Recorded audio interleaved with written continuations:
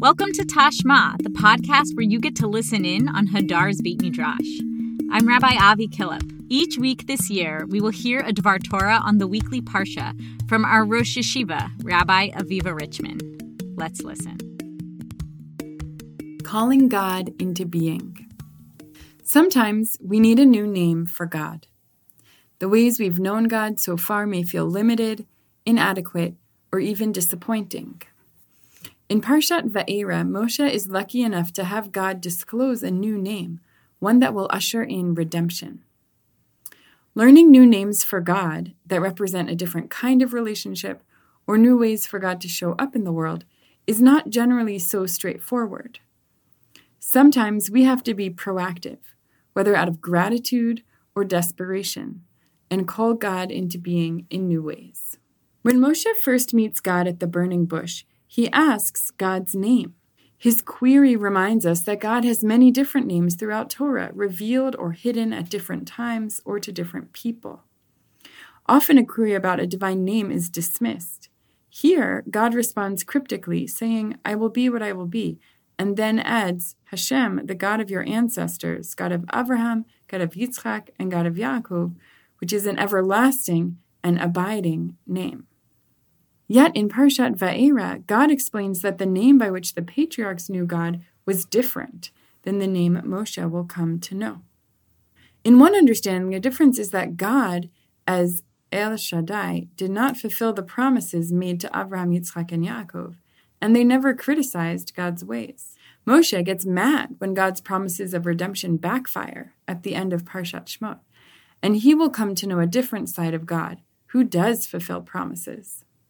Up until now, being in relationship with God has been synonymous with disappointment. Now, God is ready to show up in a new way. In contrast to Moshe, to whom God divulges divine names, others proactively name God. Hagar names God out of gratitude after a divine being saves her son Yishmael.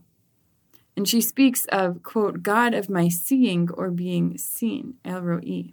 There is something subversive in Hagar's act of naming God, an act that a parent generally does for a child, coming from a position of power. A name expresses a vision for what someone is or could become, and from the perspective of a parent also contains an element of expectation for what a person should strive to become. When Hagar invents the name God of my seeing or being seen, she is not only articulating gratitude for this divine encounter, but also calling on God to live up to this name in an ongoing way, seeing and caring for vulnerable people. There is another kind of human initiative in naming God that does not stem from gratitude, but from doubt and desperation. In Midrash traditions, we find that both Avraham and Hannah call on God with new names, stemming from their respective experiences of infertility. According to the Talmud, Hannah invokes God by a new name which no one had used before. Hannah calls on, quote, Tzivaot, God of hosts, who created a world teeming with creatures and must have the capacity to give her just one child. This name is not merely descriptive, it is strategic. She demands that God show up for her through this quality of abundance. Her frustration and anger about not having a child lead her to engage with God on new terms. Though she cannot birth a child, she can generate a new name for God. Intriguingly, a parallel tradition exists about Abraham. In an almost identical formulation, Abraham too calls upon God in a way no one had before, in the language of Adanut, or dominion. This is much earlier in Genesis, when Abraham says to God, Vayomar Adonai, Elohim, Bama Eda Ki Irashana. God, how do I know that I will inherit it? Some commentaries focus on dominion, Adanut, as Abraham's name for God because of his evangelism. But in this scene, he questions God about how the divine promise to inherit the land will come true when he has no heir. God's reassurance rings hollow when God has not fulfilled even the most basic part of the promise. Abraham says, "Behold, you have not given me a child." The directness of this speech is paralleled by Moshe pointedly saying to God that the promise of redemption has backfired. Quote, "You have not saved your people." Contrary to the interpretation we saw above, that asserted the patriarchs did not criticize God's ways even when promises were unfulfilled, Abraham does seem critical of God in this moment. What could be the meaning of a name that focuses on God's dominion, Adanut, if in fact it is born out of Abraham's frustration, disappointment, and perhaps even doubt about God? One midrash links this name to God's capacity to overcome fate, in those times seen as what was inevitable because of astrological signs. In this reading, Abraham was destined to be infertile based on astrology, but God had power over this fate. The point of the name of Adanut is that God is my master, not fate. Like Hannah, in the context of Abraham's infertility, this aspect of God is not something he has personally experienced yet. And unlike Hagar, coming up with a name for God after an encounter that has demonstrated the divine capacity of generosity, Abraham is calling upon God to show up for him in a new way that defies his fate of infertility. It is not responsive, but proactive. Abraham's naming of God as Adon carries a legacy. The Gemara relates that Daniel, generations later, used the same name when praying in the wake of the destruction of the temple. Daniel invokes the merit of, quote, the one who called God Adon, Abraham.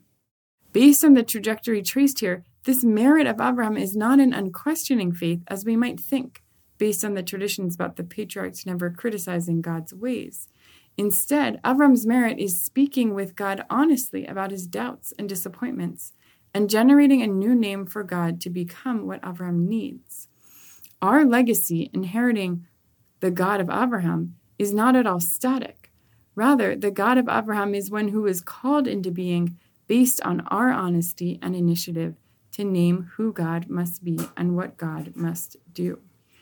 We can bring this posture of calling into being into our relationships more broadly when we are deeply disappointed with others or with the world. Sometimes a new mode will emerge of its own accord, like God revealing this name in Parshat Va'era. But when a new redemptive facet of someone's personality doesn't simply volunteer itself, we can still choose to engage rather than give up. From acknowledgement of our disappointment and doubt, we can summon the courage to name what it would mean to show up differently. We can call others and even ourselves into new ways of being and acting. Shabbat Shalom. We'll close with a melody, Min HaMeitzar, by Deborah Sachs-Mintz. Ya da da da da da da da dee da da da da da da da da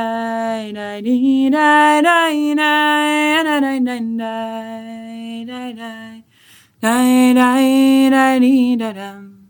Ya da da da da da da da do. Ya da da da dee da dum. Ya ya ya